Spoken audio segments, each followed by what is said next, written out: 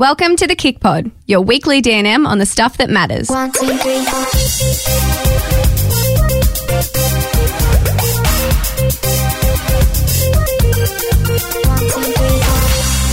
Welcome back. I was going to say hello. How are you? I'm good. How are you? I'm good. That's good. So you had a assignment this weekend. Did you have a bit of a boring one? Because you're on the stories quite a lot.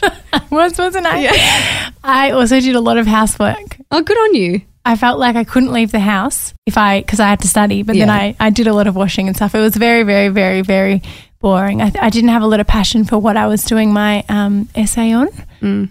And so it took me a very long time, but I found on Sunday night when it was due and I had to finish it, I became a lot quicker, except when I had my referencing to do, which is something that if anyone has any magical tips on referencing, and I've tried all these websites, it sucks. I was going to say, when I saw that story come up, I was like, I swear every time you're doing an assignment, you do the same story as to, oh my gosh, why did I leave my referencing to the last minute again? You just do at the time, because at the time, this is my thing, that the fact that I've thought of something to write because I literally had no idea what I was going to write, I was like, that's enough for now.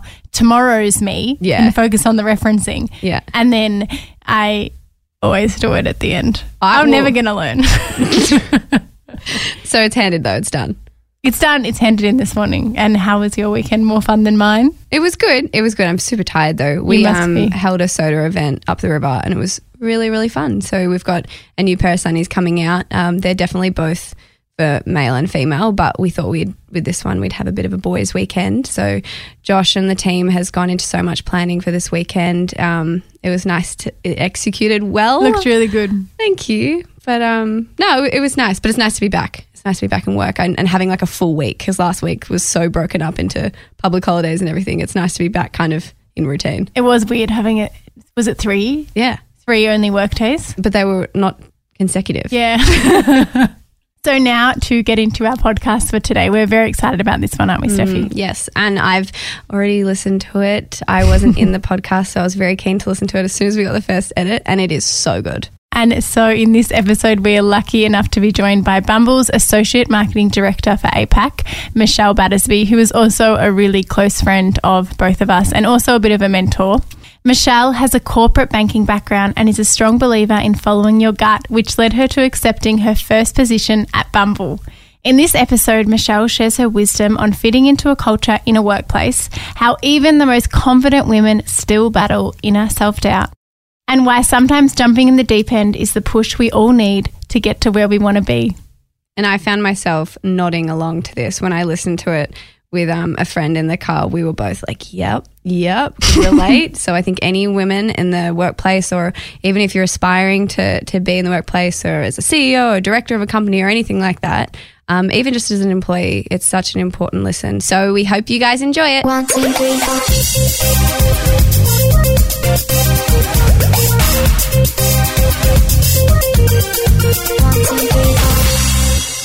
Hi, Michelle. Hi. Thank you so much for joining me on the podcast. I'm so excited to have you. I'm excited. You give to do me this. a lot of advice in my work and with what I do. So I thought instead of texting you all the time, I could see if you could share it with everyone, because I do think you have some really great advice to give and everyone would really appreciate it. Oh, thanks. Is that okay? Yeah, that is totally fine. Steal everything, document it here. So we're going to start with some quick fire questions. First thing that comes to your mind, 3 facts about you. Oh God. Facts, like traits or facts? Whatever. Honestly, there's no category. Whatever you like. Okay, I'm really honest, like can't lie to save my life. My mum's always said I have a glass face, and I'm very easy to read. I've got 2 younger sisters. I'm the oldest of 3 girls, and I have a dog I'm obsessed with, Leia. She's so gorgeous. Is that right? That's perfect. Okay.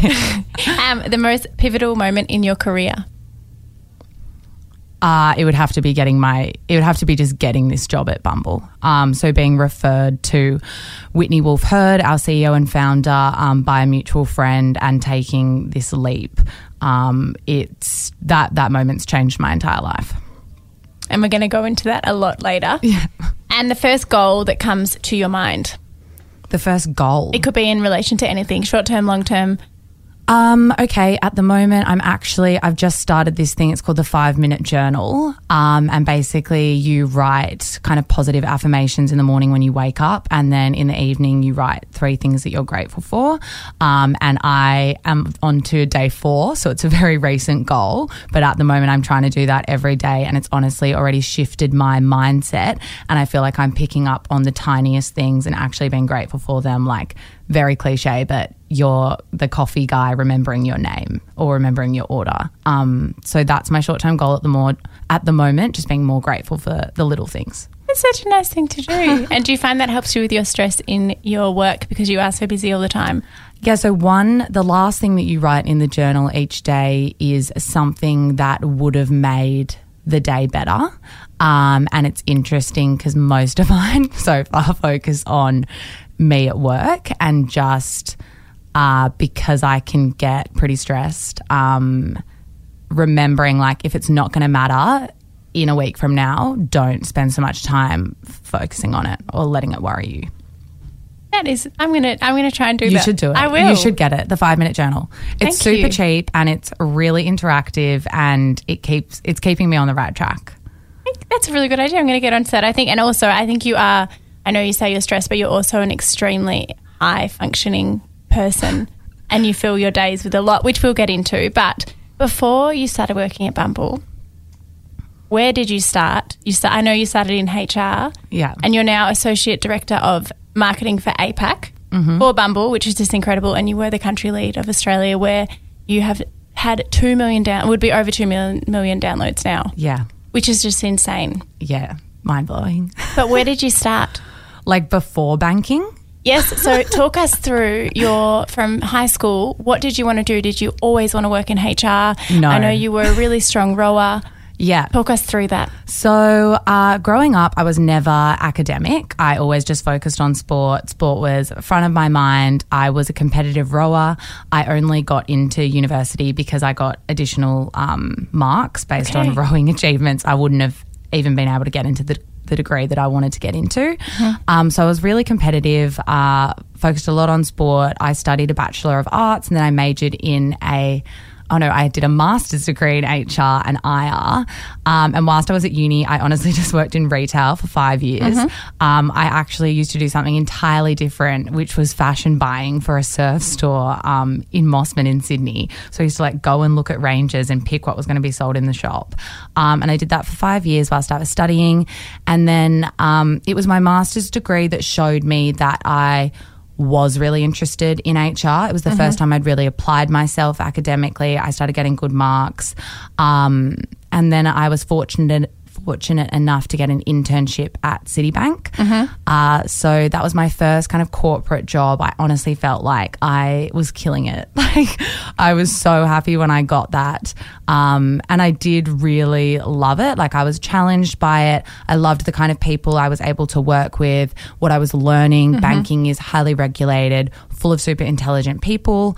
And I was loving like the fast-paced environment. And then probably about 3 years in, I started thinking, I don't know if I can see myself doing this for the rest of my life. It was great for the time being, but I didn't see myself loving it forever. So I started to freak out a little bit, to be honest. Of course, as anyone would. Yeah, when you've spent 5 years at uni studying one thing really, and then you get a pretty good job in a big global company and then realize you don't actually like it, you're like, shit. What am I going to do? Yeah, where do I go from here? What's the next step? So I was definitely at a bit of a crossroads in my life at that point, and I think I was starting to work out what I was going to be passionate about and what I could see myself doing for the rest of my life. And I think it was probably fortunate timing that whilst all this was happening, I started exploring a few options and Bumble ended up being one of those options. And one of them was blogging, wasn't it? Yeah. One of them, like you'll probably hate on this, but one of them was this super quick workout that I called the 3x3, and I would email it to all of my friends. And I was like, guys, this is what I'm doing, and it's not very hard and it doesn't take you very long, but I feel like I'm seeing results because I'm lazy. And I honestly looked into like becoming a PT, blogging, started going to these little events on the side. And it was one of my friends who was working for Reward Style at the time. She was inviting me to those events, and she ended up being the person who referred me to Whitney. And here you are. Yeah. And going back to even uni, what made you choose arts, and did you find that you enjoyed it? Because when I first went into uni, I went into law and arts. I originally just wanted to go into law, but they said you should be doing a double degree. So I just chose something I thought I could do, and it was not for me because there was no structure in it because of what the subjects that I chose. I found it really hard to focus on it because I didn't know where I was going with it. Yeah. What made you choose arts? Honestly, I had no idea what I wanted to do. Like, I didn't finish school and think I want to work in banking, or I didn't finish school and think I want to be a journalist. I didn't really have clear direction. So I picked a really broad, open degree, which arts is, where you can try kind of pick what you want to major in. Like, you could do management, or you could do geography, like all this random stuff. So I picked arts because it was broad. And then when I finished that degree, realized, yep, still broad, and I haven't worked out what I want to do. And even like majoring in certain things hasn't really helped me. And my dad pushed me to do HR actually. So it was over holidays. I went into his work and did work experience in the HR department just for a few weeks. And then at the same time, I enrolled into a master's of HR. And that's kind of how I liked it. I suppose arts can be good, same with science, really good for finding out what you like. But I find with some people's personality types, it is hard to go into a broad type of degree like that, because especially when you finish high school, you're so used to knowing what your timetable is. You don't get to choose anything, and then you go into uni and you get to choose everything, and it can be really overwhelming sometimes. I also feel like no one really helps you. Like, I remember when I first went to uni, I didn't even know majoring was a thing. Like, I didn't realize that you had to pick certain subjects and that would result in what you majored in. And no one, I guess you've got to be really proactive. And if you're not an academic person like me and you're just focused on sport, I was not going to like the careers office or I don't know, the arts faculty. Like, I didn't even know to find out what I should be doing with my degree. So it honestly took me like a year to work out what subjects to do and what I was going to major in. I don't think I was a very strong student until I was I think that a lot of people say, I think you have pressure, and especially if you tried to get good grades in high school and then you went into uni and you had that expectation for yourself, it's really hard. It's harder to get good grades in uni because it is so broad and you have to be so proactive with everything you're doing. And I know I struggled so much with it, and the electives I chose were just random, and I didn't want to learn. I just wanted to choose the easiest things. Whereas now I'm like, okay, I'm here at uni to learn, which I'm really lucky to be able to do. So all of my electives, while I might choose harder ones, they actually help me in what I'm doing. Yeah. Also, I'm only really saying this because it might help other people, but the degree I got into at Sydney Uni was at the time the lowest UAI mark you could get to get into Sydney Uni. So it was a Bachelor of Arts and Science, and so many of my friends ended up doing it. And I honestly put it as my first preference because I wasn't really I was just average at school, and I went to quite a high performing school. So I knew that in the rankings, I'd probably not end up in a great place. And so I didn't get a very good UAI mark. I think it's called ATAR now. But I picked the lowest degree like the lowest mark degree to get into at Sydney University because I just wanted to get into Sydney Uni because I know it would open up other doors, and it was a great university to go to if you were a rower.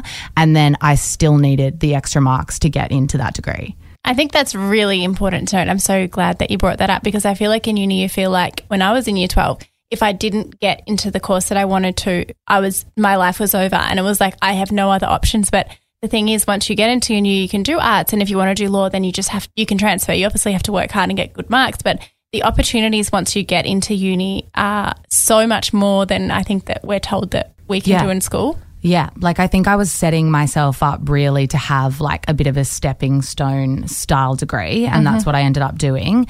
And then by the time I did work out I liked HR, my marks were like all the highest kind of marks, like topping courses and stuff. So I think that you're only really, like, I do better if I can apply myself, and I don't apply myself until I really care. Yeah. I think that's everyone though.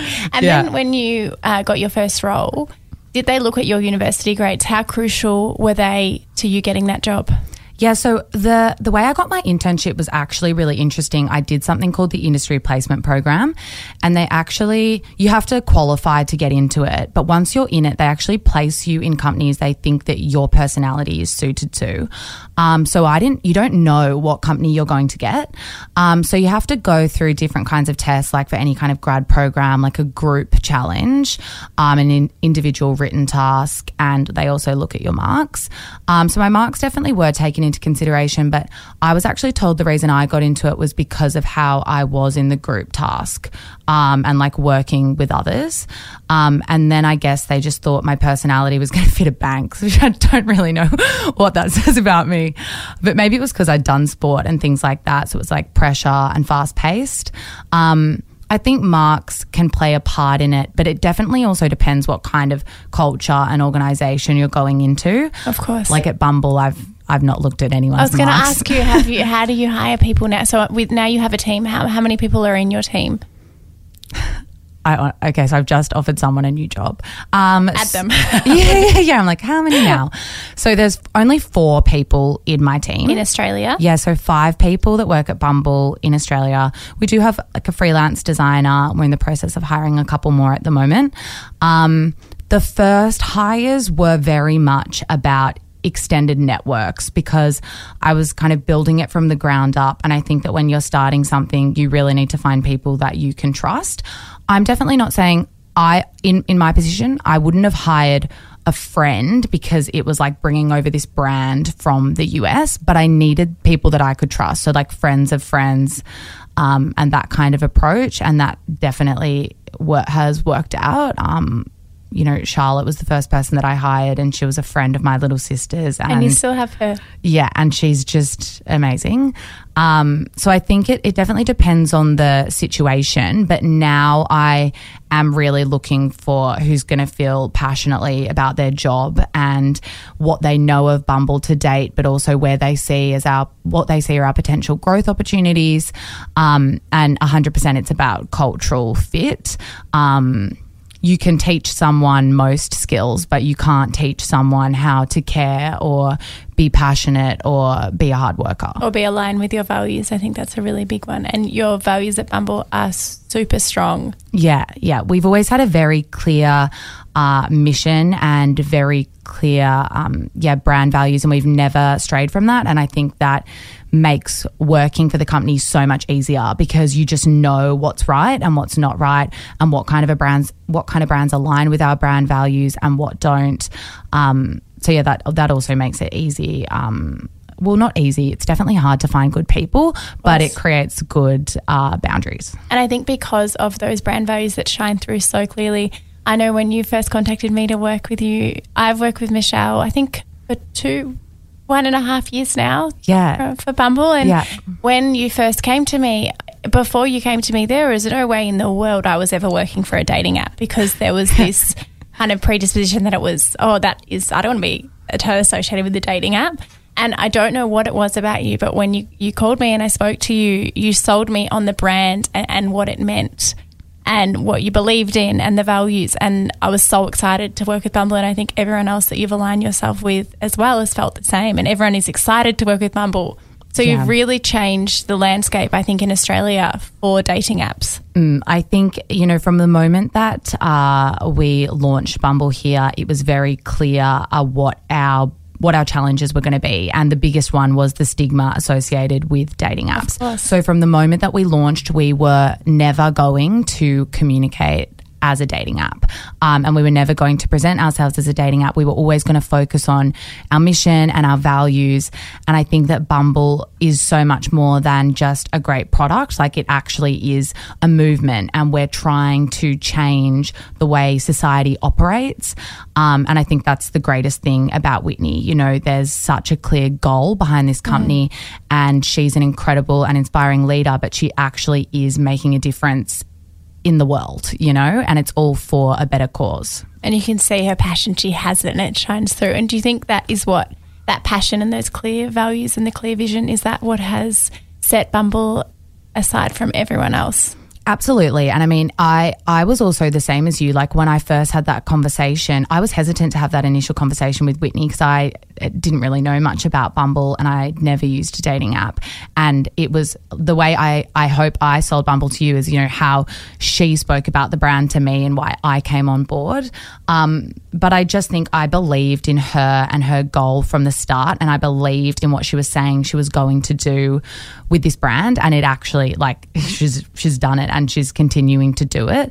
And it's amazing to be a part of that, and, you know, now a part of you know, Bumble empowering people to make the first move in business networking and friendships and, you know, all the other stuff that we're working on. Yeah, it's just incredible. And with going back to culture, how have you, because you have been in charge of, you have your brand vision, which is very clear, but then in Australia, I know you can check in and you have great support from the US with Bumble, but how have you managed to set up your culture within the Australian Bumble team? I think that when I was starting to think about what I was going to do after banking, a lot of those thoughts were actually coming from the culture that I was in at the time, which was a very female-dominated department in a male-dominated industry. And I didn't really like the way I was feeling at times. So I think I took a lot of those learnings into the team here at Bumble. You know, I really don't want there to ever be any cattiness. I want everyone to feel comfortable at work, and I really want everyone to feel like they can be themselves. Like if you love the brand, know the brand, and, you know, you really want to work for the brand, you should feel like you can come to work and be yourself, you know, and then that's how you're going to get the best return from people when they're most happy. So I think that it's always been about creating that kind of a culture, but also like that's also so embedded in Bumble's brand. You know, one of the key differences was going from these huge corporates to Bumble and finally working in an environment where a company actually acts how they say they act. Because it's one thing to put in a website or say, you know, our brand values are whatever they are, like respect, equality, but then to behave in that way is actually a different thing entirely. So I think I've always been quite conscious of that, and I've also worked in places that are great like that, where, you know, leaders call that kind of stuff out. You know, one rotten apple can spoil the bunch, you know what I mean? So I think it is very important to make sure that everyone knows what's appropriate and what's not appropriate, and it makes, you know, the team and the environment of a workplace all the more better. And it's so important. I know Janine Ellis says hire slow and fire fast, but that makes sense. But in principle, when you're actually applying it, it can be really difficult to know what the right thing to do is. And I suppose for your team, how have you found that you've had to teach them what, if you're someone going into, just say I wanted to get a job at Bumble and I understood the values and I wanted to come and work for you, what should and shouldn't I do in the workplace, in the culture? Is there things, traits that you picked up from, especially if you're coming straight out of uni? I feel like we're not taught how to act in a workplace. We're taught the skills. But then, as you said before, you can teach anyone the skills in that workplace, but I feel like them being a part of the culture is the most important. And you can't expect everyone to match your culture, and that should be up to you, I suppose, to be able to find who does and who doesn't. But once that person is in the workplace in Bumble, is there traits you picked up on that help that culture, or things that have been negative that they haven't learned at uni and you wish that they had? I think that if you're just stepping into a role straight out of uni, like, it's never expected of you that you know it all, you know? You don't have you don't have much, if any at all, experience. So when you go for a job straight out of uni, the person who's hiring you is hiring you on the potential and what they think that you're capable of. I do think that when you get those first jobs, it honestly is about how you stand out, which really you can do by just going above and beyond. And it doesn't have to be on technical things. Like, it can be on the most simple things, like, we've got a container full of merch. Like, maybe you go rejig it all and like stock take it when no one's asked you to do even that. If that's not in your job description, especially in a small business, you find that because you don't have that many staff, everyone has to help in every area. Yeah, exactly. Like I will still go count boxes of merch and stuff and pack gift bags and do different things. And when my first job after the internship that I had was as an HR advisor, and I literally scanned and filed documents for 6 months. Like I was in a freezing, air-conditioned, like sealed box in this HR department, scanning contracts and all of these other documents to put in everyone's personnel files. And I made sure I was going to be the best scanner and filer like that had ever walked in the door. And I would always try to do things quickly, and I would always offer help even when I didn't need to.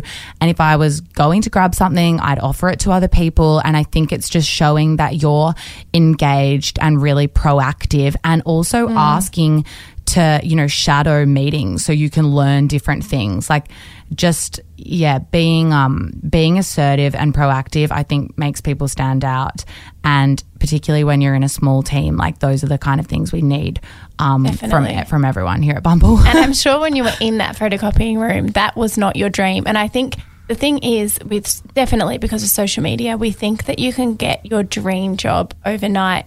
And I think that that's a really unrealistic expectation to put on millennials and people finishing university, because the reality is the jobs that a lot of us aspire to are ones that have had a slow burn. No one walked in and was the CEO of a company, or no one, you didn't just walk into Bumble with no experience. You got your connection with Whitney because you'd made your name in the workplace. And I think that's something that's really important to remember, that yes, sometimes you do have to do the jobs that you might not want to do, and you don't. I'm sure it wasn't the most fulfilling thing. I can assume photocopying and scanning. However, I feel if I was in that position, it would be that you are fulfilled because you know you're on your journey to getting to where you want to go, and if you want it hard enough, you should do whatever it takes to get there. Obviously, to some extent.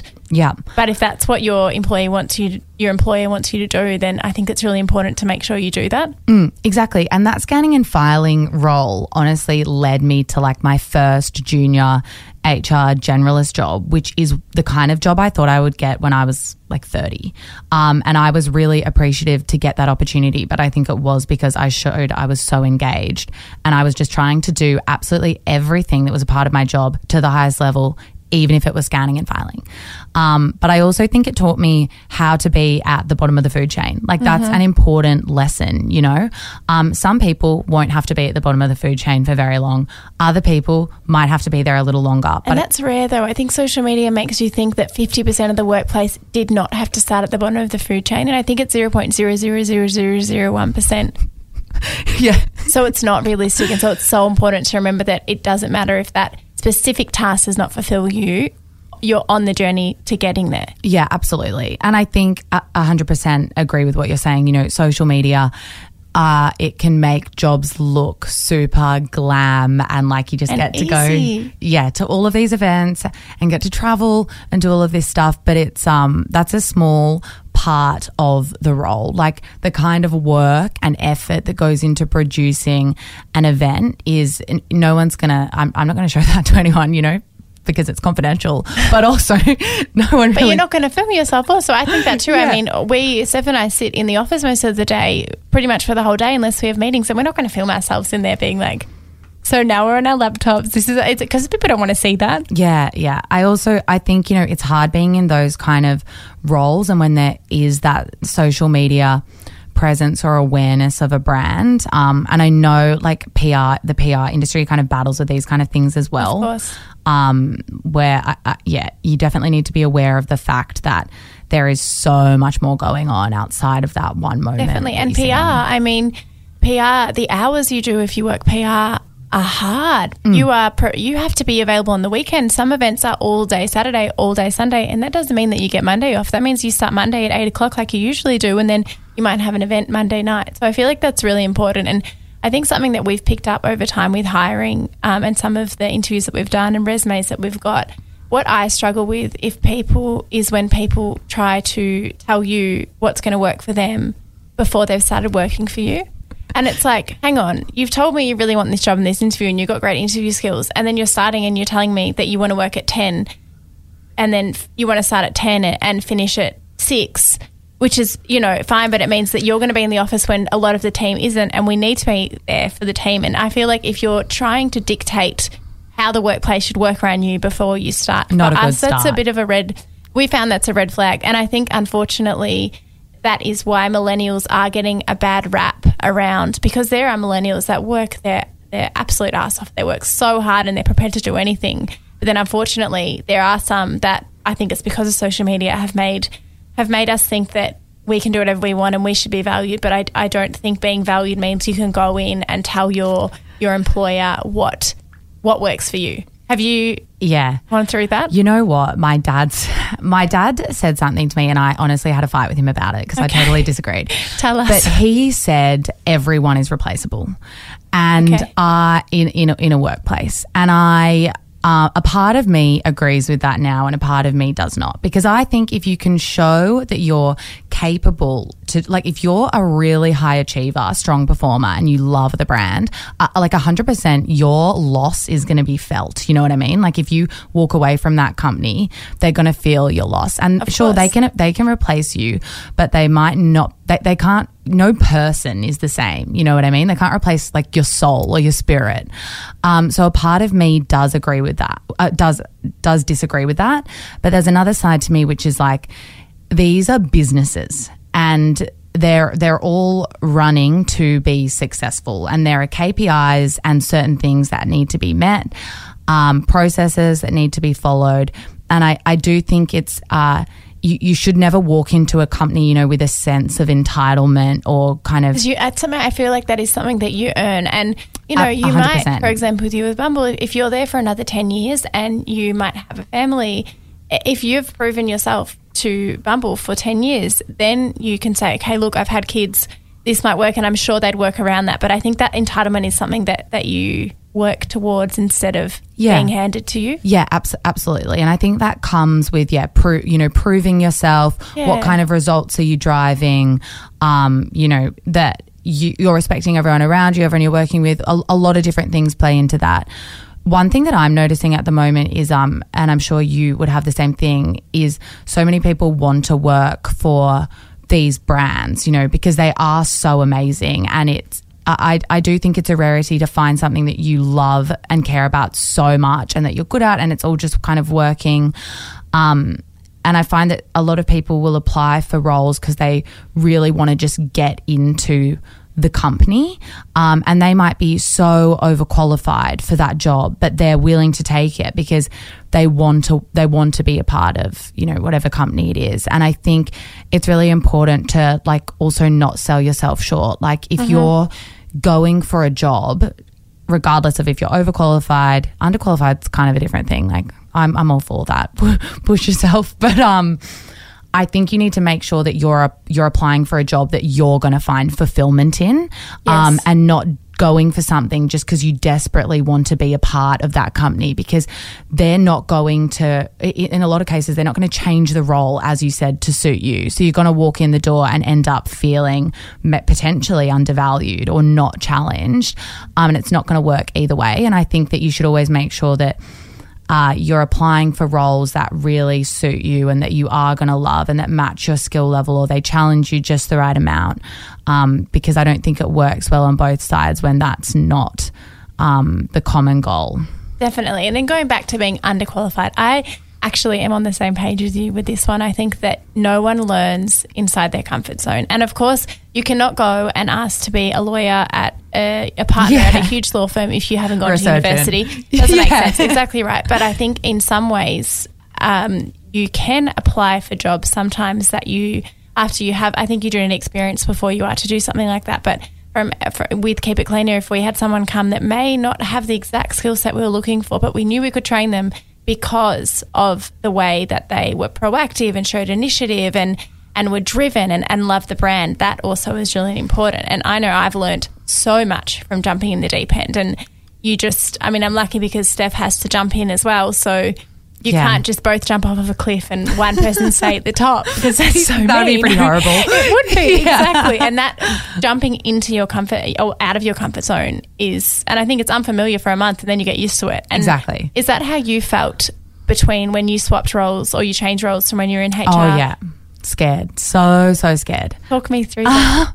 It's interesting because I actually feel scared right now because next week we're launching Bumble in the Philippines and I am excited, but I'm also scared because I feel like I'm actually right back where I was 2.5 years ago, not really knowing, but like having this gut like intuition and just having to follow that.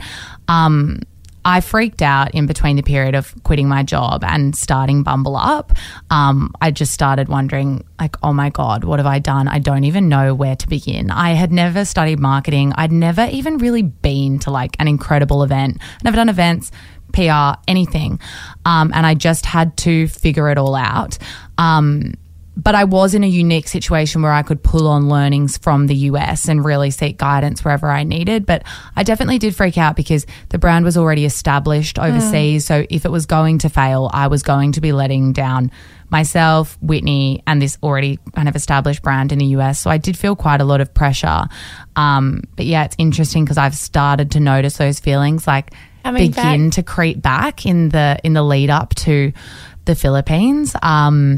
But I'm honestly having to take my own advice because I'm like, don't doubt yourself. Go with your gut feeling. Like if you think this is going to work, Let's do it. Your track record says it probably is going to work. So just And is that how you're stopping yourself from holding, are they holding you back, those thoughts, or you're able to combat them with that knowledge that you know you can do it and you just got to close your eyes and jump? I made one wrong decision and it was like a very similar wrong decision that I made in the start of building it up here in Australia. Yes. And then it was actually making that decision. I was like, that's actually when I noticed it and kind of stopped myself in my tracks and was like, okay, this is actually happening again now and you've got to stop doing this. But now you know how to deal with it. Yeah.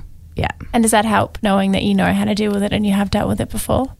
Yeah, definitely. I think also all these feelings started happening as soon as I started doing podcasts where I'm so confident and talking about believing, backing yourself, believing in your intuition. And then I like reverted back and did the complete opposite.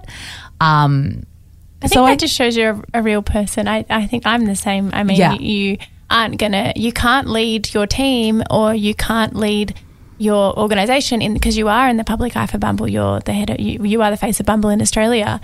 You can't lead them and you can't expect people to believe in Bumble if you don't believe in it in a public sense. And I think that's something we should remember that, yes, behind closed doors, sometimes you might have, sometimes Steph and I are like, what are we doing? Like we have, you have a breakdown, that happens. But I think that's totally normal and people should remember that while people can be very confident on the outside, sometimes on the inside they're having a big fight with themselves. Yeah. I also think that's one of the great things about my job, I guess, and that it's been able to evolve, I went through all these challenges, doubted myself a bit, worked it all out, followed my gut, ended up working, and now I get to do it across other markets, which I'm so excited for and grateful for. And I did feel like when I got this new role, a little bit of this, holy shit, like what if it was all a fluke? Like nothing is ever a fluke. I believe in that. Yeah, but then I had to shut those thoughts down pretty quickly. So I'm excited to see how it goes next week because I feel like I will have actually proved quite a lot to myself. But yeah, I'm going with my gut right now and it will be the right decision as it always is. And when this episode does come out, it will have launched. Yeah. Bumble will have launched in the Philippines. And I'm sure we will go on Instagram and see this beautiful event with this extremely successful launch and think, how on earth was this woman doubting herself? I'm actually really excited for everyone to see it. It's one of like the best things. I think it's one of the best things that I've kind of been a part of. Well, it doesn't surprise me because you do. You continue to raise the bar every single time, which is really impressive in a landscape, I think, where everyone is raising the bar. And I feel like in PR, you now feel like you just have to do more and more and more. But you always are thinking ahead. Yeah, I think it's like just continuing to innovate and build different kinds of experiences because so many brands are doing amazing creative stuff now, and especially in Australia, which is really exciting and great for brands like the ones that, we're a part of because that's the kind of stuff that we want to be doing. But yeah, I think just continuing to bring like fresh ideas to the table, not just repeating the same thing. And I mean, one of the best things about Bumble is we get to do so many events and activations because we're actually, proactively trying to also get people off the app to meet in real life. So we want to offer those kinds of experiences. So I am very, very appreciative for the creative freedom, I guess, that I have in my role. It's probably the thing I like most about it. And you also leverage off other brands and you collaborate with other brands really well. How do you decide? I think from a brand point of view, it is really hard to decide what brands to align yourself with. And I mean, as I've said, we're actually doing a Bumble event really, well, when this podcast comes out, we will have done it, which we are so excited about. And we think it's just a fantastic partnership between Keep It Cleaner and Bumble because our values are so aligned. But what is your process with choosing brands that you are going to collaborate with? Because Bumble does bring a lot of value to that brand. And so how do you find that the value is equal? And also for small brands, I suppose, when you first start out, you don't always have a budget, and that is fine because you can collaborate and work with other brands. But what's your thought process with that? I think that the partnership space has definitely shifted. I mean, if I rewind back 2.5 years ago, yes, we were really having to pitch ourselves out and really trying to sell the concept, the brand, the mission to other really well-established brands. And I think that's something that you have to do in the beginning when you are a small and upcoming brand. You need to leverage pre-existing brands and their already established audiences. But you do have to make sure you're not just going for anyone. Like, you need to go with brands that are going to help you educate the audience at the same time about what you are. So, I mean, we did a great one with Monpurse. They were doing a lot of social marketing at the time, and they're, founded by a woman. Women are obviously really interested in their products. That's kind of how we picked that one, and that showed great return for us. And then, we would also partner with festivals because Falls Festival and Splendor are like a rite of passage style festival, and we were really trying to show 18 to 23-year-olds that we were a cool brand you wanted to be a part of. So that was kind of the basis for those kind of partnerships, like really leveraging strong existing audiences to push our brand messaging out there. And now that it's out there, it's definitely about, we love female founders. So, that's why we're really excited to work with Keep It Cleaner and why we've, always loved your brand. Thank you. But also, looking at what people's mission is about, who they're working with as well. If they're current ambassadors, people that we also align with, I think that's a huge one. So you look at that as well. So you would go as far as you see the brand, you love the brand, but then they might be aligning themselves as someone that shouldn't be aligned with Bumble, and you would not work with them because of that? It's something that we would take into consideration. Yes, of course. And also, it's also probably more in a positive as well. Yeah.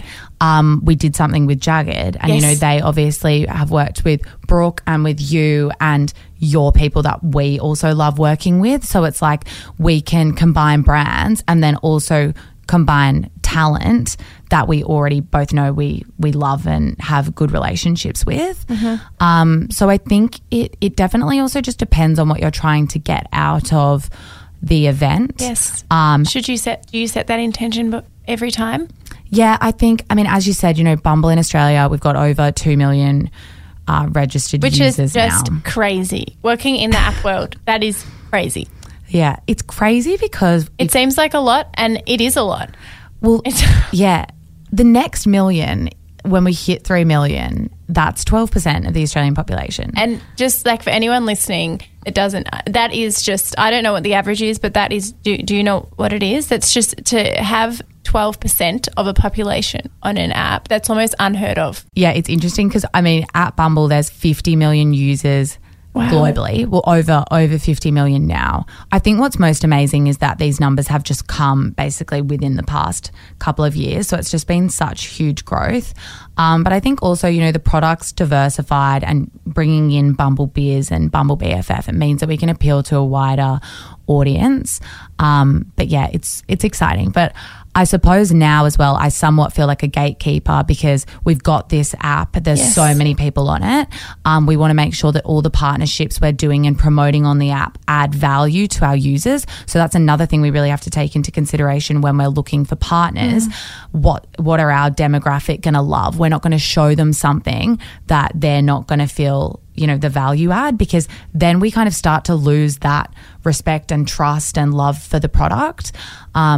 So yeah, that's a really big one at the moment. Of course, but I think it's really good to know as well that from a small brand, I feel like when you're starting out as a small brand, you feel like no one cares about you. It is so hard to grow your following. It's so hard to grow anything, and you'll never get to the big brand, like to where a big brand is. But I think knowing that even a company like Bumble that was very well established in the US when you brought it to Australia, you still had to pitch and push and push and push. And people said to get no. there. Exactly. Yeah. And then you have all these no's, but then you've got yeses. And now, obviously, you are now the person who can say yes or no. Yeah. That's pretty cool.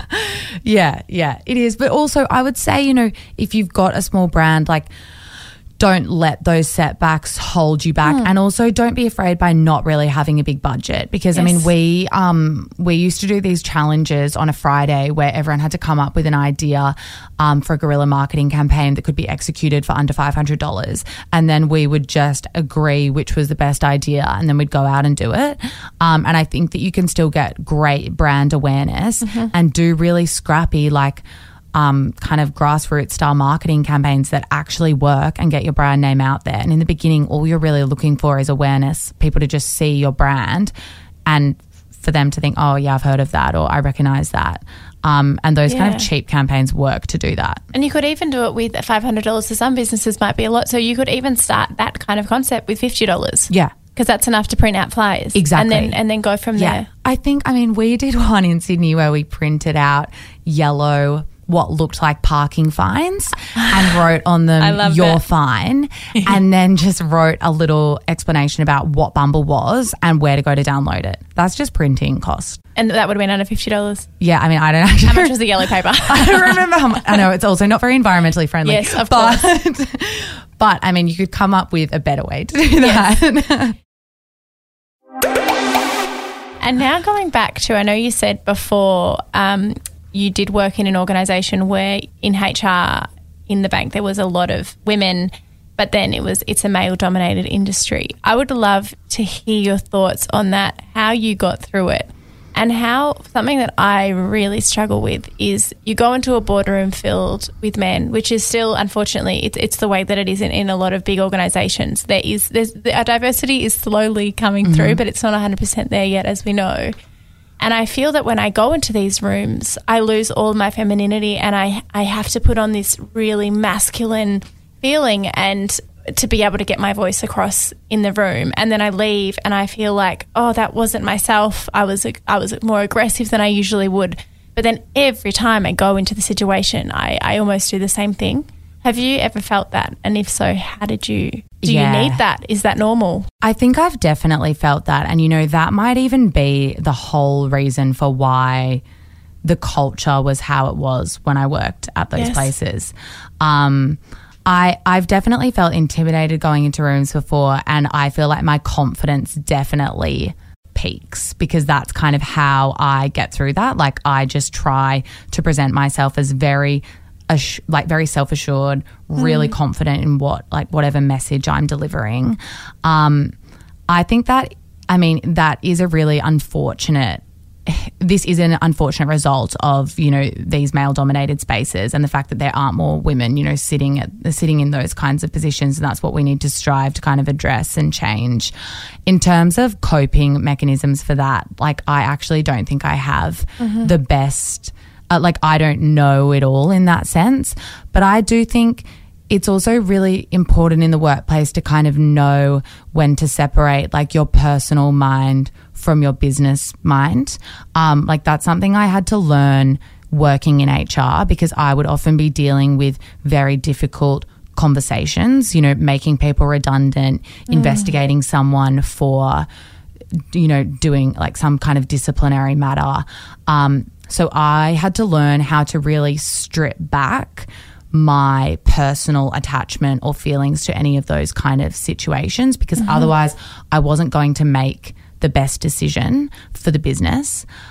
So whenever I feel in those kind of situations, that's one thing I like proactively try to do. Like, I try not to let anything that's said to me by, you know, a man or a woman, I try not to let that feed into what anything personal going on, or because I think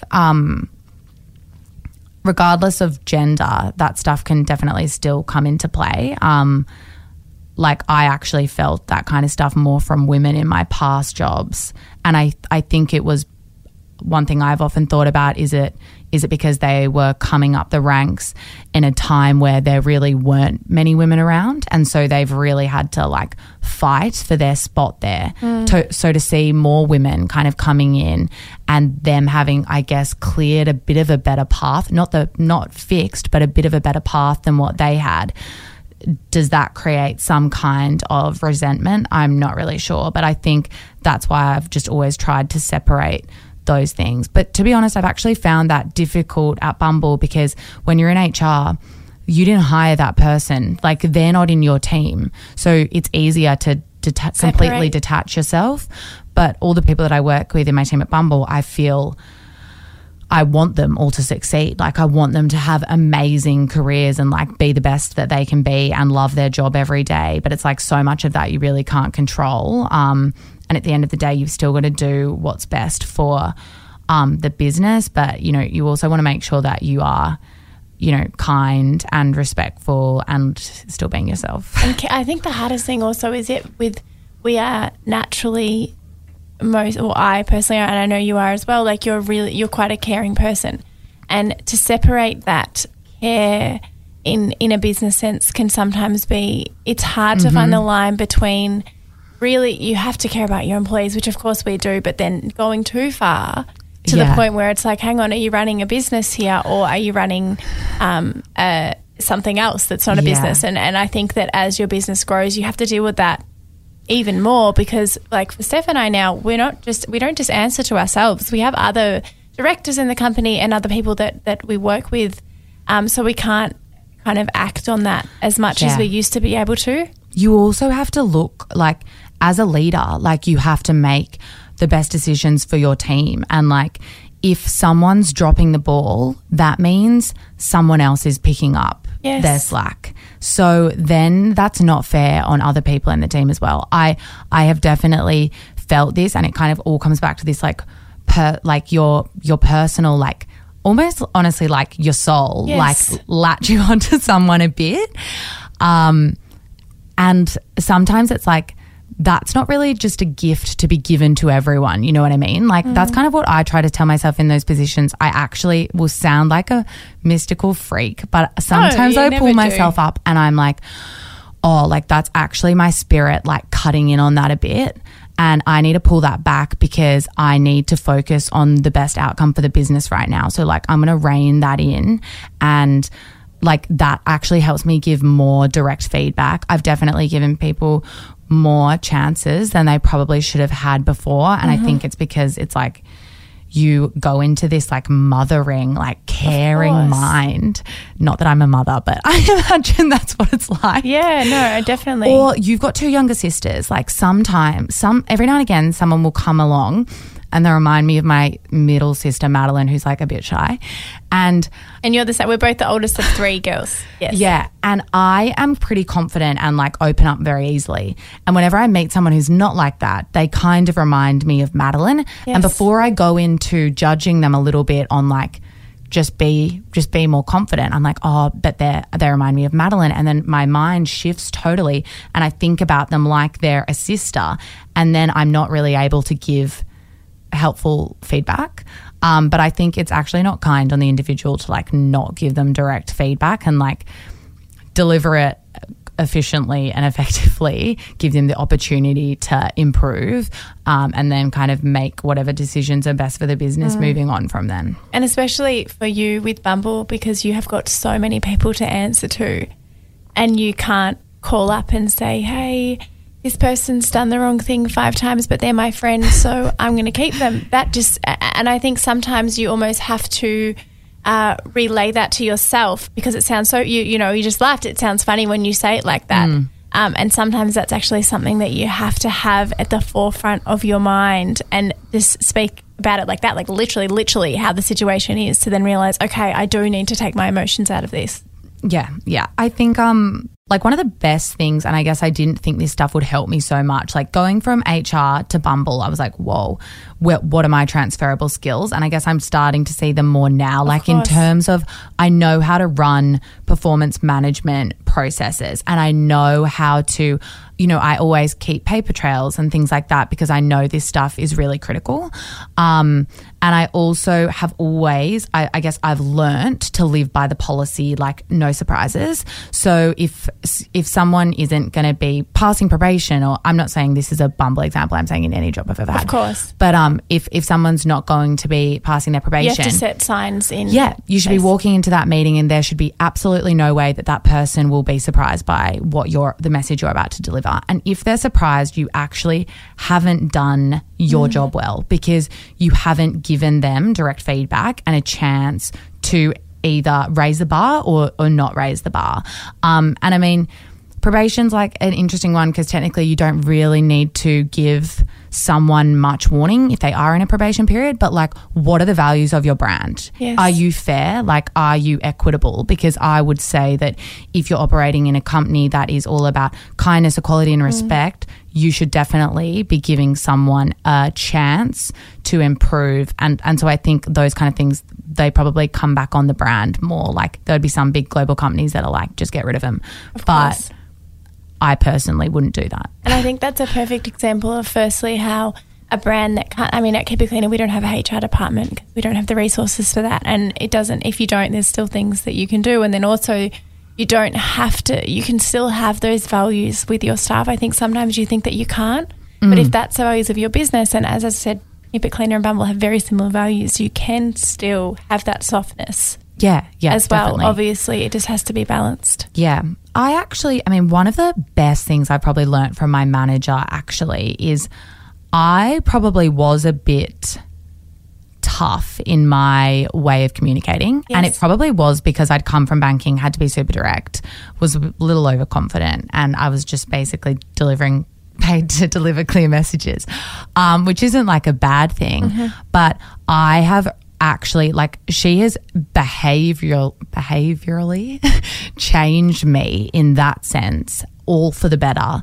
And it has helped my negotiating skills so much, like not just about how you work with people, but how you work with other brands.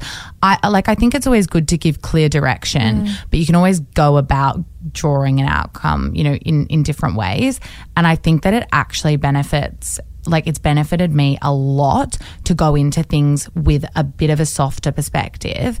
But that's just because I'm a pretty blunt person as it is. You know what I mean? Like I'm not speaking for women in general. Yeah. Like I'm blunt and I just say things how it is. Yeah. Yeah. But sometimes I'm also an Aries and they're like, can really throw stuff out there that will cut people, but like rolls like water off a duck's back to yourself. You know what I mean? And then you're left wondering like, why is that person offended?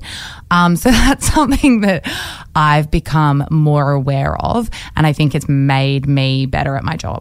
So it's having that balance of the softness, but then also knowing your value when you go into that meeting room. I think that's something that's so important, that you shouldn't be overpowered because of your gender or because of any fact that you feel kind of sets you behind. And it is important because the amount of times that I've pushed for what we believed in and it made me feel uncomfortable, and I kind of didn't like myself at the time that I was doing it, but then I look back on that and I'm so happy that I did, because I knew I would have felt undervalued if I didn't do that. Yeah. Yeah. I think also like and like another thing I learned from my past jobs was if you go into a meeting room and you know you're about to have a difficult conversation or you're going into a big negotiation, like whatever it is, you should walk into that room with knowing exactly what the desired outcome of that conversation is going to be. Because if you don't walk in with that vision clearly, you can become lost in the detail, or you can let the conversation stray off track, and then maybe you walk out and you're like, shit, you know, like I didn't actually get out what I needed to get out, and now I'm not happy with the outcome. And that's something that like I've always been very clear about, is I think it, you know, I said this to my best friend the other day, actually. She was going to resign actually from her job, and she'd been there for like 6 years, and I knew her bosses would try and give her a counter argument, but I really wanted her to leave the job. So I was like, here's what you need to do, and like do not let them talk you back into this, because the opportunity that you've got is far better and you can't let them F it up. So I think that can be applied being to prepared. And even, for example, walking in and getting a pay rise. I mean, if you feel that you're entitled to that and you've worked, obviously, I probably wouldn't recommend asking for one after 3 days because that comes back to, Has that happened? No. But I think you should wait until you've shown your value to the company and kind of feel that you deserve that. But if you go in there and you're not confident, or if you go into any job interview and you're not confident about you getting the job or you being good enough at the job or you believing that you get that pay rise, how on earth are you meant to convince the person you're talking to believe in you? You have to be clear when you go into things, and I think that's really important and underrated in some ways. Yeah. I just thought of something. It's honestly one of the best pieces of advice I've ever heard. Please share. And it's something that I apply like every now and again. Yes. But it's like if someone was to walk into your job tomorrow, what would be the first thing that they would fix? Because it kind of helps you to constantly be aiming for higher and doing something better. Like if someone walked into my job tomorrow, I would not want them thinking, shit, like what a mess, So it kind of helps you keep everything in check, particularly if you're, you might not have someone giving you feedback every day. I think it's just something that can keep you honest, and especially if you're a high achiever and you really want to take that next step, like start applying that to your day to day, and then you can go into a performance conversation and be pretty confident about what you're driving, and you've initiated something that you may not have been asked to do, and those kind of things. That is I think I'm going to write that down and put it at my desk. That's such good advice. Thank you. And then what about networking? So obviously Bumble and Bumble Biz, networking is a huge part of it, and it's a fantastic place to network. I love it. I'm on there. But one thing that is a bit of a barrier with networking is actually because you're taking people's time essentially. How do you go about that, and how important has mentoring been to you? I know that Jackie Frank has been a really good mentor for you, and you worked with Jackie through Bumble. How did you then turn that into a relationship where she mentored you? So honestly, Jackie really scared me at first. Yes. And that's why I wanted her to mentor me, because scared in a good way. Same with me. Yes, scared in a good way, because I just respect her and really admire her, and I try to put my best foot forward whenever I'm around her, which is why I kind of wanted her around more. And because I do have, managers offshore, if a really tricky thing comes up and I need assistance ASAP, I've called her about stuff before that's come up in the middle of the day, and I'm just like, I really need your opinion on this, or can you just back me up here? I think that if you're learning something new, which I definitely was, I think it's really important to have people around that you can go to for advice. I do think networking, and I think this is like where we may have bonded originally, like at uni, I hated the concept or thought of going to a networking event. Oh, of course. I'm the horrible example. I have no friends in my university. All mine already graduated, but it is, I think when you're at that age, you don't want to, it's hard to push out of your comfort zone. It's honestly scared me. So I started to think about it as like networking is really just an intimidating word for going out and making new friends. Yes. So most people are comfortable with going and making new friends. You know what I mean? But I think there's like this scary mask over it. Yes. And it's like set up to be really formal, and it sounds mean. So I definitely try to strip that back, but I've got a few people that I will go to for advice that are more experienced than me in other areas or have different skills than I have. I think that's the main thing. Like, you don't want to be going to someone who's just going to agree with you all the time or has the same kind of skill set as you. So you need to be choosing a mentor that can really add value to what you're doing. And they also don't need to be like a formal mentor, you know what I mean? Like, I go to my dad for like, sometimes I send him spreadsheets and I'm like, can you work this sum out for me? you know? So I think it's just finding people that can offer you support.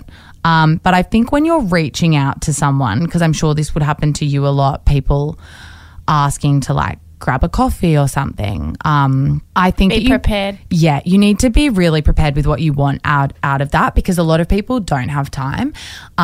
I love mentoring people because I feel like I get a little bit of a rush out of it. You're good at it. You're that for me too. Seriously, how many times have I texted you in the middle of the day? I'm like, what would you do here? But I do love that because it's great to like bounce thoughts off other people. Like, that's really the whole thought process behind it. And so I do get a bit of a rush out of it. But I think if you're going to directly approach someone and kind of ask them to mentor you or ask them for advice and you don't really know them, I would probably like not go straight in asking for a coffee catch up, to be honest, because I think it's really hard to get that. I would honestly just ask them a question like straight up. And if they've kind of got the time and are going to help you, you'll actually like, it'll happen quicker and you'll actually get an answer. Yes. So that's something I would recommend, just because I think so many people are short on time, but they do actually want to help you. So yeah, just have a clear kind of what you want out of it in mind. And be clear with, I think that if I got an email that said, hey, I'm starting just because we're in here, a speaker brand, because we've got a lot of speakers around us. What should I do? And I can't help at that stage because I don't know anything about their business. I think that if you are going to go and then if I were to meet up with this person, I would want them to have, and obviously it would always be kept confidential, but all of the information about their business, so then I could go in and help them where I thought that I could with my advice. But I feel like if you come with this, if you haven't put in the effort to write the email properly and all you're sending this person that might not have a lot of time is one sentence, how can you expect them to then go and help you? I think you have to make sure that if you are going to get mentoring off someone or you are going to put your hand out for help, that's amazing and people want to help, but you have to put that effort in. Yeah. I also just hate it when I get the ones like, can I pick your brain? On yes, what? About what? Exactly right. Exactly right. Yeah. I think that you have to have that structure for sure. Yeah. And to finish off, I have one question for you. Okay. We're on social media. Yeah. So I think that you have done an amazing job, as I said, with aligning yourself with brands and people that believe in the Bumble values. With social media, it can obviously be really negative as well. What is one thing that if you could make one rule for social media, so it might be that you can't swear. So that's a bad example. But because I swear so much as well, so that I'd never make that rule. Yeah. So anytime you said a swear word, that would automatically be muted and you couldn't post it.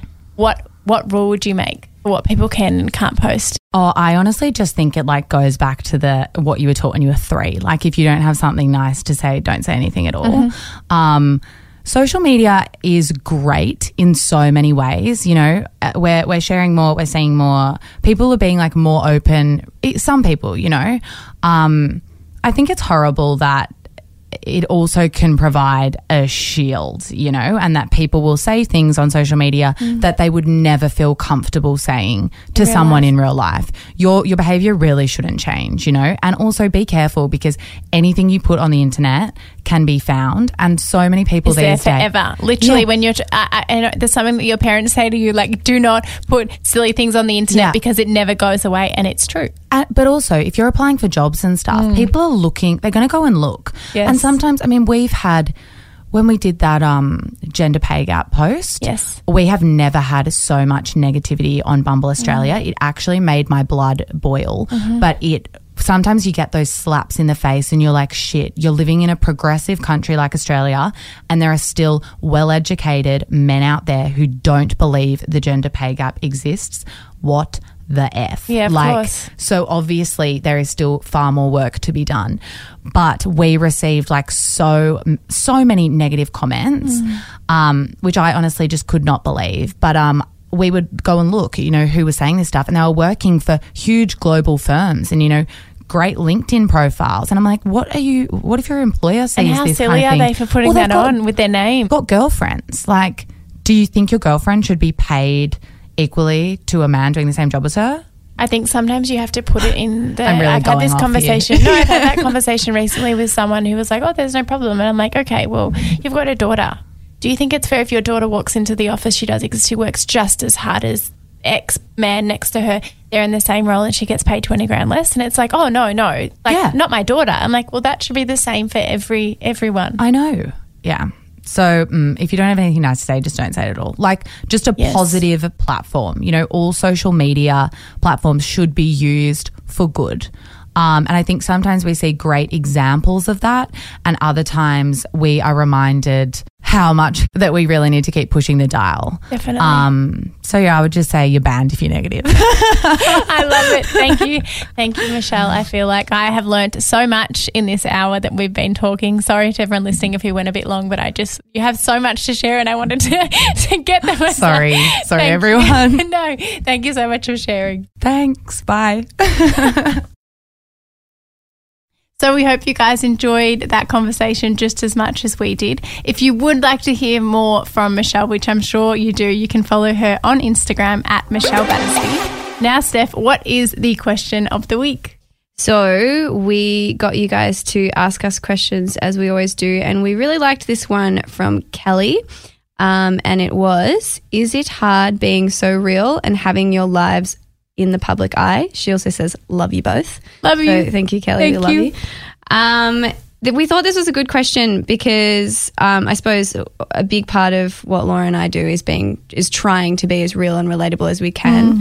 And I think social media, for a long time, a lot of people felt like they couldn't really do that on social media. So it is cool that as much as we are in the public eye now, or I suppose when we say public eye, it sounds so weird because I used to only relate to that to like all famous people or people on TV, so that sounds so weird. But really the public eye is the fact that we have public accounts where tens of thousands of people are following us.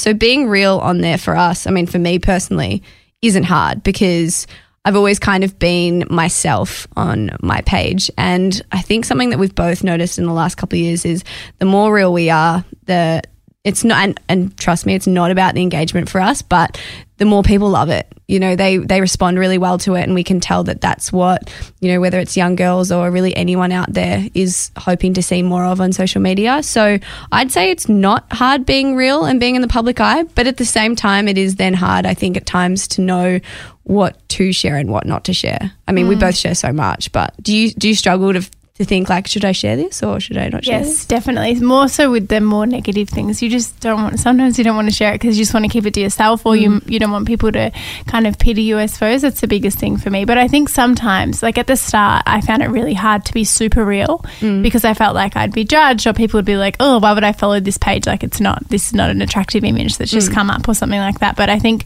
after kind of exposing our vulnerabilities and doing a few posts and the amazing feedback from like our community and followers, it's so nice. And from that, I suppose I kind of got the courage to keep sharing it because I knew it was helping people. And so it was like every time before I post something super real, I'm like, oh, this is just the worst photo of me ever. But then I'm like, do you know what? This is going to help people, and I'm not scared because the support is so amazing. But I think courage is a good word there, because I think if we were in a different position, or if we were, you know, someone else who might always portray themselves in a certain way that's quite perfect, or, you know, that hard to reach kind of unrealistic page. If we were that, and then, you know, there was paparazzi photos or this random story of something terrible that happened in our life had leaked, that would be a lot harder for those kind of people because they've never exposed those kind of raw moments to the world. Whereas we're so used to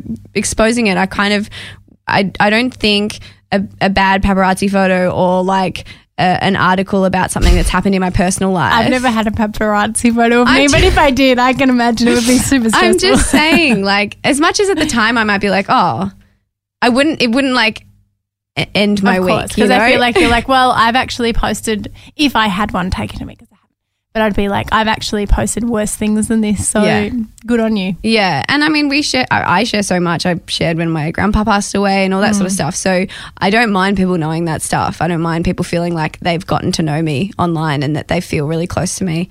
So in a short answer, Kelly, because that was a long one, I don't find it hard, personally, being real. Me neither.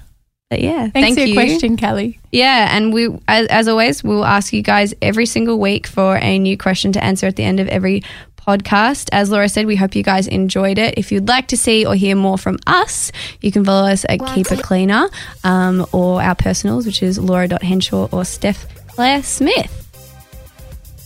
Bye.